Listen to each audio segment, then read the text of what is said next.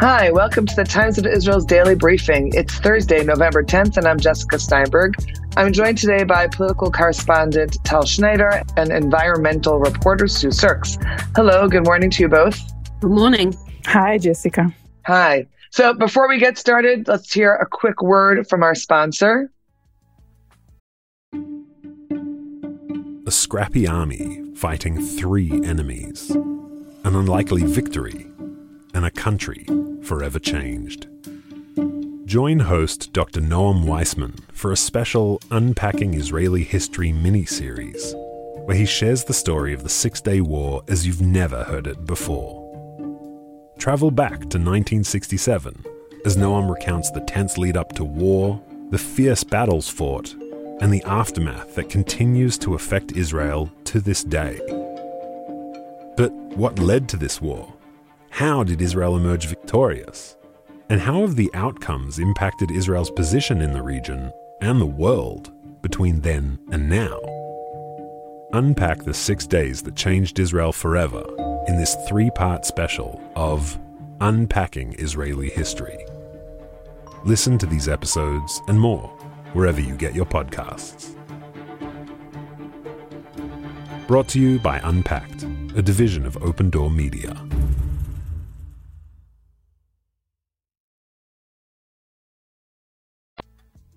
We're going to talk this morning about the results of the midterm elections in the U.S. and how that will affect Prime Minister-elect Benjamin Netanyahu, as well as what's happening in coalition talks.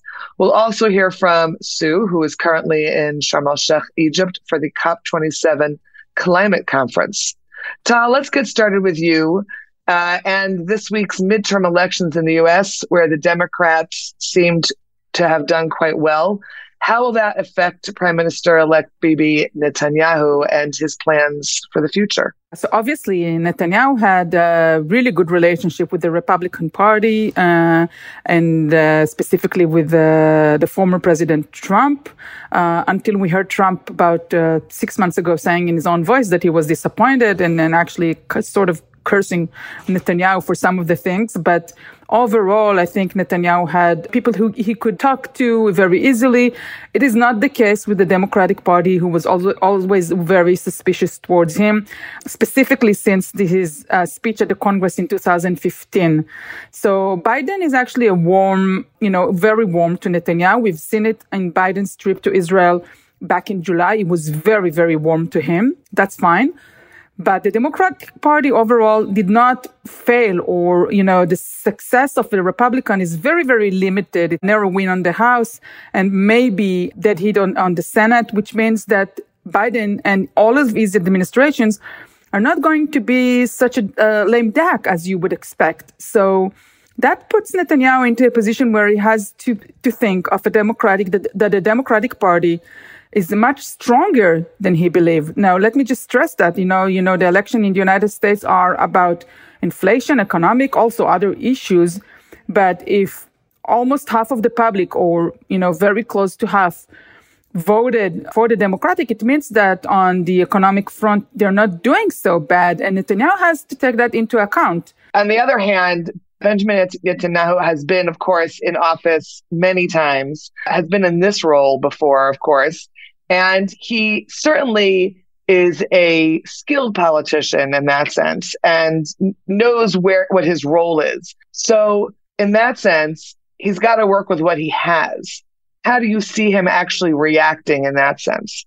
Well, obviously, the huge problem for Netanyahu talking to the Democratic, side of the map, and I think also some people from the Republican side, is this heavyweight coalition partners that he's coming with. He's coming with the, ultra-Orthodox, that's probably fine, but he's also coming with people who had racist comments all over the years, both Smotrich and Ben Gvir and Avi Maoz. This is something that is problematic for probably any administration, but I think maybe more heavily problematic for the Democratic administration. And having said earlier that the Democratic side is now not as weak as we thought, it has implication. For example, yesterday in the negotiation at the president's house, President Isaac Herzog, who we remember, was in the United States just 14 days ago. We were with him at that time. I was there just 14 days ago. He came back from Washington just into the election. And with the election results, he was caught on open mic yesterday, saying the entire world is concerned about the far-right lawmaker Itamar Ben-Gvir, who is said to become Israel's Homeland Security Minister. Now, if Netanyahu gives the defense ministry to that party as well, both coming from the extreme right, this is something that people in Washington are going to be wide-eyed about that. What's going on in Israel? The president didn't know that he was with the microphone open. But because of that, we were revealed to the truth that we knew, and we reported that people in Washington actually were concerned and asked him about that. But now it's coming from the president saying, listen, I'm getting phone calls from all around the world. People are worried. And, the president's suggestion to Ben-Gvir was go ahead, try to call some ambassadors, try to talk to them, and let's see, you present yourself, and maybe they will be convinced that you are not as bad as you used to be, because you present yourself as more of a moderate person. Now, I mean, come on, people are not so naive. For example, the American ambassador in Israel, you think that he will run to meet with Ben-Gvir and Smotrich? I have to tell you, Jessica, that I spoke to another ambassador in Israel coming from a very powerful Western democracy, not the United States. And he told me, that was a couple of months ago, it's not in the last week. He told me, I've met Smotrich once, and I'm never going to meet him again, because things that were said in that meeting were, this is my red line. This administration wanted very, very bad to have the visa waiver program, continuing. Now that, this government has changed the policies with respect to expelling people, or policies with respect to civil rights. All of those policies, if they will be changed, this may affect, a wide range of issues. I mean, I'm not telling what's going to happen, because, we have to wait. The government is not formed. But I think all eyes from DC are on this development here to see what's going on and how Netanyahu is able to perform with this group of people to his right. Right. So then, playing off of that, Tal, tell us a little bit about what you've been hearing with regard to coalition talks. So there is a suggestion to change the law of return. For example, they want to take the grandchild clause out of the bill, out of the Israeli law. It means that if you're a grandson of a Jewish person, you will not be automatically granted citizenship in Israel. This is a huge event. I don't even know if it's in the cards at the moment. We know most people suspect that Netanyahu will not agree, but let's wait and see. We definitely know that some of the coalition partners, the ultra-Orthodox, this is what they wish for. They're looking into enlargement of subsidies to yeshivas and subsidies to religious studies. Avi Maoz wants to have a special new governmental unit that will deal with Jewish identity. They think kids in Israel don't study enough of Judaism. We're looking at changing budget with respect to Judea and Samaria.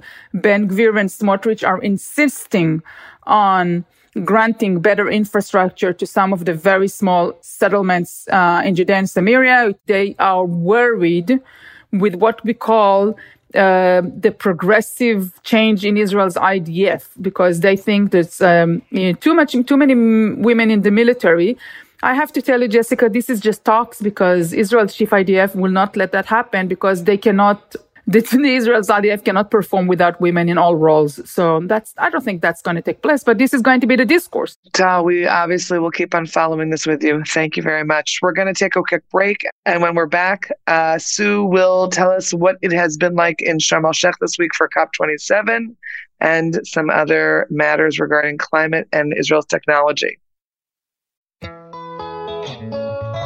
With what seems like an endless amount of information at our fingertips, we tend to forget that wondering about things is really part of the journey to finding answers we're looking for. So, when it comes to the hot topics of Israel, Judaism, and Zionism, there's so much to wonder about right now that it's hard to know where to turn. Enter the latest weekly podcast from Unpacked, Wandering Jews with Michal and Noam. Join hosts and educator extraordinaires Michal Biton and Noam Weissman as they tackle these topics and the uncomfortable questions that surround them, with the goal of working towards the answers together with their listeners. And tune in for a special episode featuring a fellow wanderer, Chaviv Rettig Gur, out now. No matter where you're from, if you've ever wondered about anything, this is the podcast for you. Subscribe to Wandering Jews with Michal and Noam on your favorite podcast app today. Wandering Jews is brought to you by Unpacked, a division of Open Door Media. Okay, we're back. Sue, hello. You're in the press room at COP27 in Sharm el-Sheikh in Egypt. What has it been like this week? The first thing that I want to say is to link in with what Tal was talking about. The midterms and the result of the midterms are going to be very, very important in the fight against climate.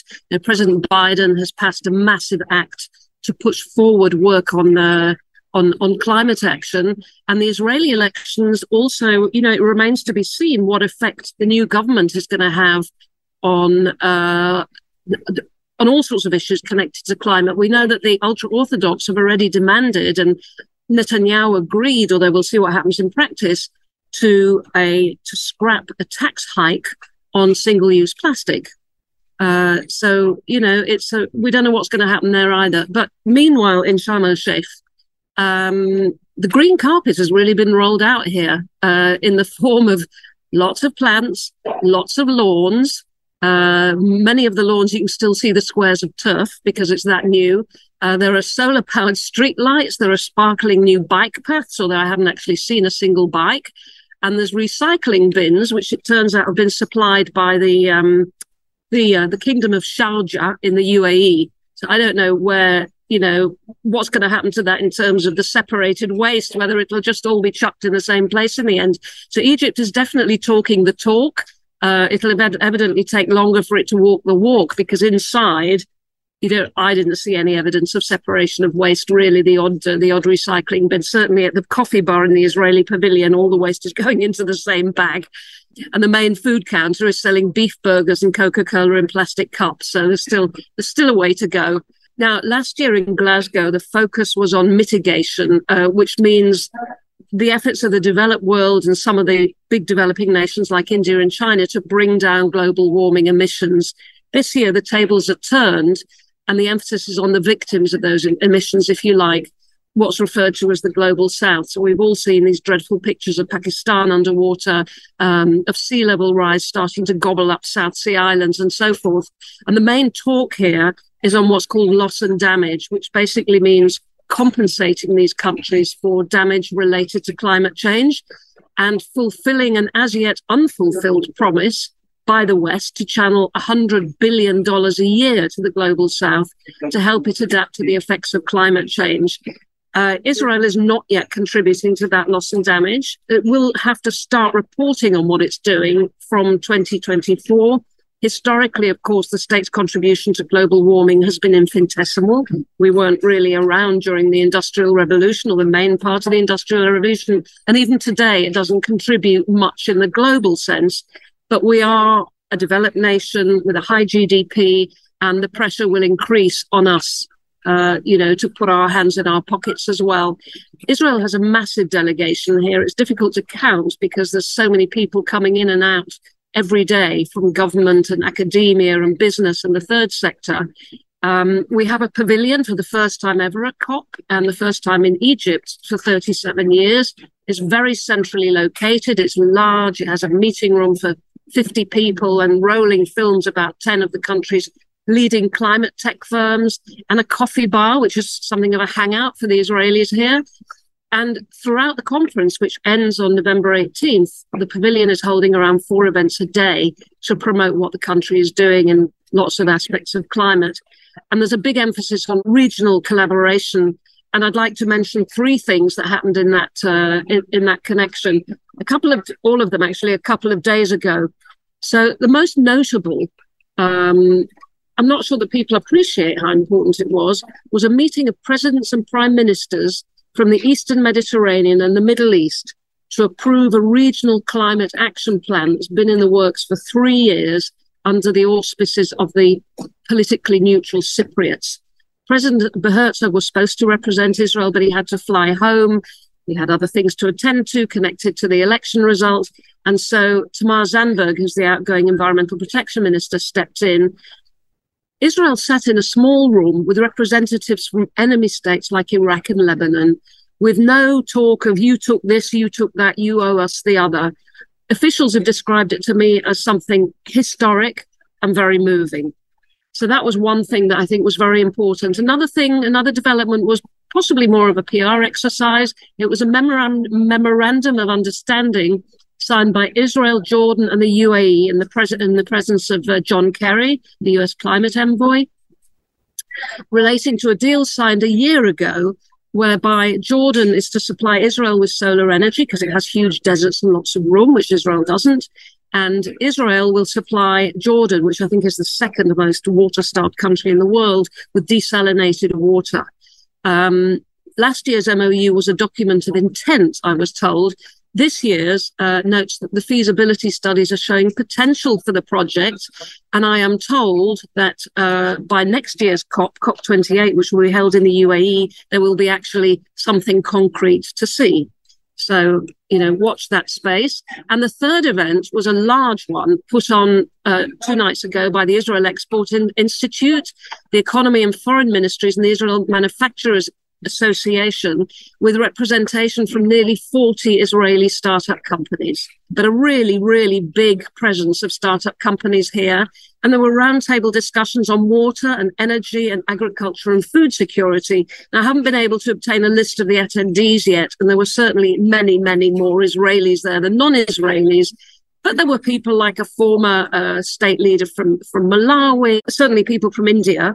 But it did underline the message that Israel is keen to convey at this conference, and that's that we have the technology to help the world deal with climate change. We want to share it, and we want to build regional partnerships. Fascinating, Sue. Thanks. We're looking forward to reading your reports from Sharm el-Sheikh. So thank you for that. Okay, we're going to close out today's daily briefing. Thank you, Tal, and thank you, Sue. Thank you, Jessica. Pleasure. We will be back with another daily briefing on Sunday. Tomorrow we have a Times Will Tell with Eitan Peled, a singer-songwriter in English, Arabic, and Hebrew. He writes songs for Noah Kirel and Mergei, and also will be talking about his own work. And he's on this year's Eurovision team. So have a listen to that. In the meantime, have yourselves a good day and a good listen.